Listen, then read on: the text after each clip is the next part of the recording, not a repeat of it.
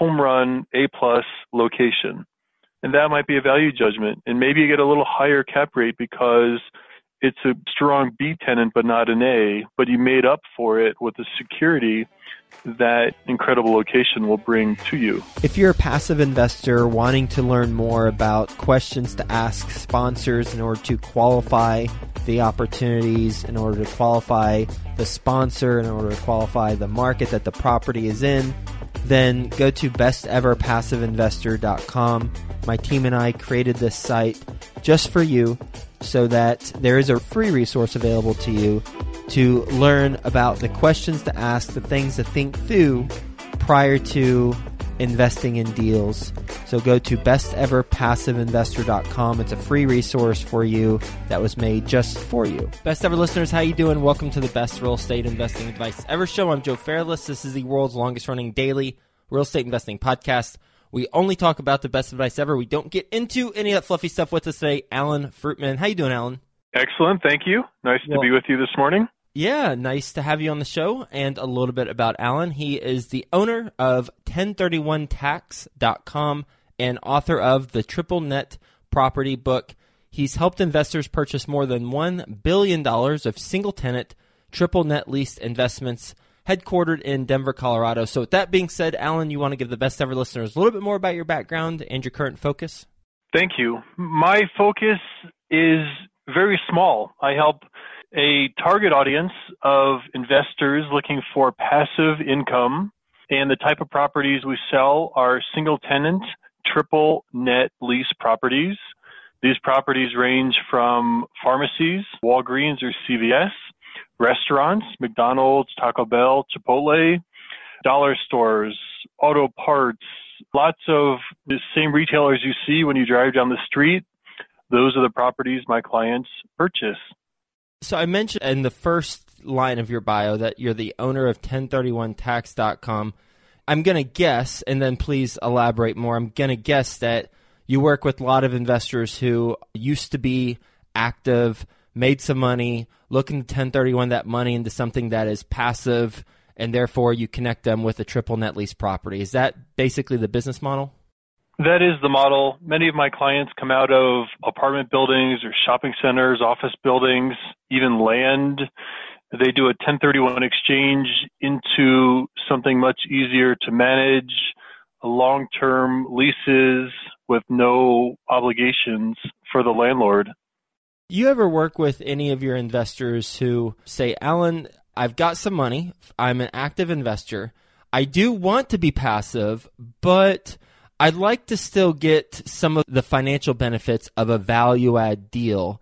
So is it possible to get the best of both worlds, a passive investment via triple net, while also incorporating value-add? It's not, no. The triple net properties, there's really no value-add. It's considered mailbox money. So you buy the property, you have a long-term lease, long-term meaning 10 to 20 years on the primary term. The tenant will have renewal options of multiple renewal options going 20 plus years for options of renewal. There's really no value add. The concept and the focus is passive. So value add is a great component of real estate. It's just different from what this type of property entails. Are you a broker? I am a broker, okay. And my clients purchase these triple net properties nationwide. So how do you find the triple net lease properties to match up with your clients? One thing that's unique about my model, and there's really nobody in the country that does it the same way that I do. What's unique is we only represent buyers on this national level, and the properties come to me from owners, developers, and brokers all over the country. And my team and I receive usually more than 200 properties every day. And we sift through these properties and pick out the best of the best of the best. And we send an email to our investors of these properties every day. So Monday through Friday, my clients receive an email of new properties that come to market. And the new properties that you share, are those the ones that have already been filtered out, or have those passed the filtration process, or do you share all 200 that you receive every day? No, they're filtered of location number 1, strength of tenant number 2, and length of lease number 3. And the properties start around $1 million on the low side and go much higher than there, but our sweet spot is the 1 to 10 million market point. Okay. And what did you say? Location, strength of tenants, and what was the third? Number 3 is length of lease. Length of lease. We try to focus on longer-term lease properties. It's a different marketplace for the shorter-term lease properties. So when you want a passive investment, the longer horizon is usually more appealing to our clients. Do you prioritize it in that order, 1, 2, 3? Yes, it all comes back to real estate fundamentals. So location is number 1. We want a location where the current tenant will thrive, but we also want a marketplace where when the tenant eventually vacates, it's highly likely and easily re-tenanted. And specifically, we look for retail corridors where the tenant in the property is surrounded by many other prominent retailers. So we want that stretch where you're surrounded by Walmart and Kohl's and Home Depot and Lowe's and McDonald's and Chase Bank and all the other national retailers. That prominent corridor is what we look for. Other attributes would be near a university, a big hospital, a highway exit, permanent fixtures that aren't trendy, that will pass the test of time. Okay. And then what about the second thing, strength of tenants? How do you qualify that? Well, after location, the second most important feature would be strength of tenant. If it's a corporation, we want to make sure it's a strong, profitable type of company and an industry that will function under the long term. If it's an industry we think that the internet will replace, we don't show those properties. If it's a company we don't like their standing, we don't show those properties. If it's a franchisee, we want to make sure it's a quality franchisee, many locations, and stable within their financials. And what are some ways you quantify that qualification process with strength of tenants? Many of the companies are publicly traded, so we look at their earnings ratios, their stock performance, their 52-week trends. That's number 1. If it's a franchise, over 26 years I've sold so many properties that I recognize the franchisees from other properties my clients have purchased. I stay in close contact with my clients through the years. If there's a problem, they usually call me right away. So I know which tenants have had a track record of stability and which ones have not. I'm not perfect, so when there's a new tenant, there's a learning curve that has to happen. But because I've sold so many properties over such a long duration of time, I can usually weed out the problem properties well in advance of my clients ever seeing them. You said most are publicly traded companies. What are a couple examples, or maybe tell us a story of a deal that was not a publicly traded company but still passed your test? Many years ago, I sold a Burger King in Ohio, and when the lease came due, the tenant did not renew. So my client called me and said, "Alan, what do we do? Burger King is not renewing." I connected the client with a leasing broker in the local market, and because the location was so strong, within less than 1 month, we had a bidding war between Chipotle and Starbucks to take over that soon-to-be vacant Burger King. And the end result was Starbucks winning the bidding war, and we went from a franchise Burger King to a corporate Starbucks, which has certainly a higher credit rating, and the rents went up significantly too. So that's why our first criteria is location. And if our current tenant were to vacate, we want to make sure the future is greater than the present. And then length of lease. Do you have any investors who say, "Alan, I do want something that is passive, but I see this area is growing and I think the shortest lease possible would be best, because then we can get them real good on the increase once the area comes to where I think it will be? That's a great question. There is a segment of the market, and a very valid and valuable segment of the market, that looks for that type of investment. It's outside of my scope. We focus on the longer term lease properties, but that's a great angle within the triple net property world that investors purchase. It's just outside of my scope. I have a very tight vision for what I sell. There's an incredible demand. There's lots of opportunities for these long-term lease properties. This is typically what the buyers seek, which is why it's my focus. But the angle you described is a great angle, and it's just outside of the box of what I focus on. And to take that thought one step further, my clients sometimes call me when their lease becomes short, and they ask me what to do. And 19 times out of 20, I'll tell them, don't sell, because if you sell, somebody else will pick up on that opportunity, that great location, the long-term vision that you have, and they'll take your upside. So when the lease gets short, if the location is excellent, I advise my clients not to sell and not give somebody else that opportunity that you just asked about. How do you define longer-term lease? In the triple net lease world, leases usually are between 10 and 25 years, and that would be the primary lease term before the option periods. Tell us the story of a deal that was a triple net but did not work out. There's probably many. You probably don't believe me when I tell you I don't have an example of any of my clients that it happened to. I'll tell you another story.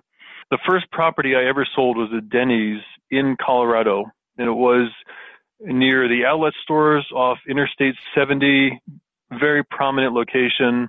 Well, I guess it didn't work out. The tenant was a small franchisee. There was a personal guarantee associated with the lease. The tenant closed their shop because the franchisee had, we'll say, other problems, without getting into a long story. The personal guarantee held up. The client received all of their rent. The client worked a buyout with the tenant and was given a significant amount of money as the lease ended. And the property is now turned into a Chipotle and a Which Wich sandwich shop. And it's probably tripled in value over this long duration of time. I don't have an example of difficult endings. One thing I would share is if you don't have a great location, when your tenant vacates, that's where you could get in trouble. If you know that McDonald's or Burger King or Dollar General or any tenant in a rural area, the current tenant might thrive because they might dominate a small market, which fits their model, but that's the current use.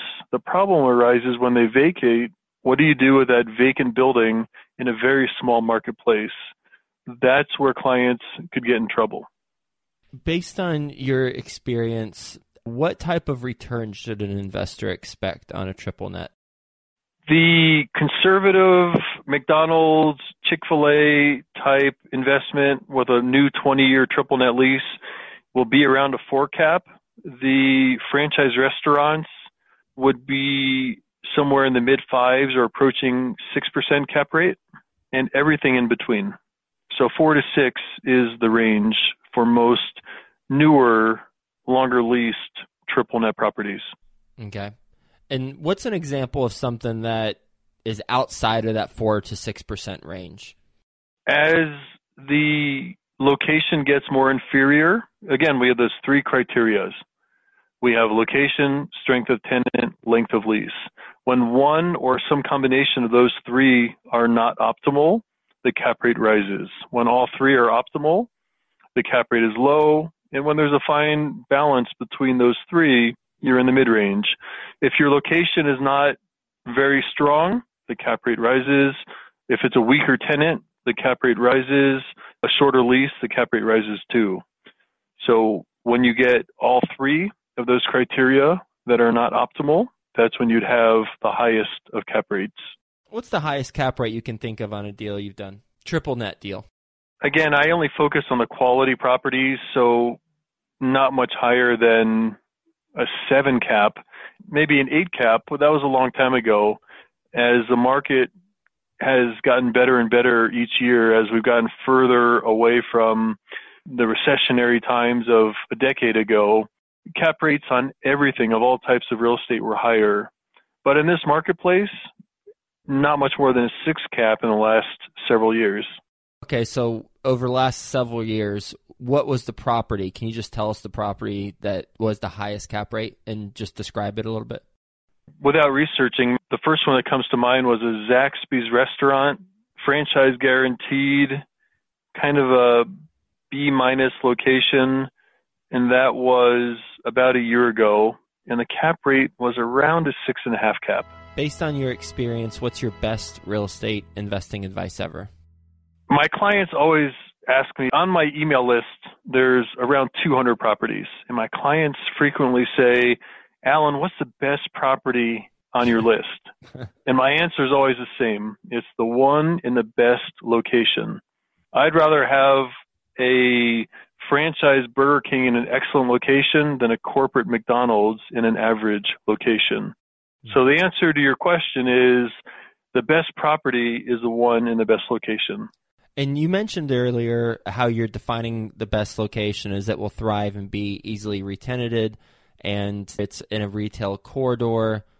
What are some other quantifiable things we can look at to say, yep, this property out of the other, not 199, is head and shoulders in the best location? Well, other quantifiable measures would be traffic counts, demographic, population counts, income levels. Those are other quantifiable. You can also look at market cap rate for tenants. Many of these tenants, McDonald's is I don't know the number, but it's well over $50 billion company, and Chase Bank. You can look at Standard & Poor's credit ratings. There's another quantifiable measurement of worthiness credit-wise. And when you take a look at the location from a traffic count, retail corridor, population, income levels, market cap rate, how do you determine which of those are more important than others? That's a great question. There's not one way to answer your question. There's many measurements. So let's look at demographics. You can have several 100,000 people in a 5-mile radius, but if you're half a block apart, it's a completely different area. If you're on the signalized traffic corner, or if you're on the side street a half block away, the value of the property might be 1/10 as valuable. So there's an exception to every rule, and you have to take location, demographics, retail corridor, strength of tenant. You take all these attributes and figure out what makes each property unique. And there's no two equal properties. Sometimes you have to make value judgments of which criteria to make more valuable than the other. Do you look at being on the corner more important than being sandwiched between on a out parcel to a Home Depot or Safeway or Walmart anchored center? There's so many great choices. Sometimes you have to make a value judgment of which ones you think will be the greatest long term. Sometimes you say, I'll take a good tenant, not a great tenant, but a home run A+ location. And that might be a value judgment. And maybe you get a little higher cap rate because it's a strong B tenant, but not an A, but you made up for it with the security that incredible location will bring to you. Very helpful. Thank you for that additional perspective on how to determine how to think about assessing opportunities and in particular locations. We're going to do a lightning round now. Are you ready for the best ever lightning round? I'm ready. All right, let's do it. First, a quick word from our best ever partners. If you're a passive investor and want to learn more about Ashcroft Capital, the company I co-founded with my business partner, Frank, and in particular want to learn more about our strategy and how we think about the opportunities that we purchase, go to ashcroftcapital.com and click the strategy button above, and you'll be able to read through our thought process we use when we're purchasing multifamily properties. Are you ready to close more deals and officially seal your financial freedom? The Dwellynn Show with Ola Dantis discloses the most innovative real estate investing strategies to kickstart your quest to financial freedom. Go listen at www.dwellynn.com/show. That's DWELLYNN.com/show. Best ever book you've recently read? I read a book, I think it was called 2-Page Marketing Plan. I read it over the holidays, and it really helped me dig into what I'm doing, how I'm doing, and how I can improve it. Best ever deal you've been a part of? I don't know the answer to the question. I close 30 to 50 properties every year. The one that my client loved the most. So I'm blessed with so many clients that buy so many great properties. When my client is thrilled at the end of the deal, that's the best deal. What's a mistake you've made on a transaction? Good question. I'm not sure off the top of my head the best answer to your question. I think if I had to do one thing, make sure I do consistently every deal, is ask questions and just let my clients talk and answer their questions and let them ramble and tell me what's important to them, and just listen before I advise. Best ever way you like to give back to the community? My mom has run a Thanksgiving charity project since I was probably 8 years old. I was born and raised in Florida. I live in Colorado now, and for 40 plus years, I've been blessed to be part of this Thanksgiving charity project that has zero financial overhead, and we've fed many thousands of families and continue to do so. How can the best ever listeners learn more about your business and what you're doing? 2 ways. Number one, my website, 1031tax.com. And on my website, you can sign up for my property list, and that's only for investors, not for brokers.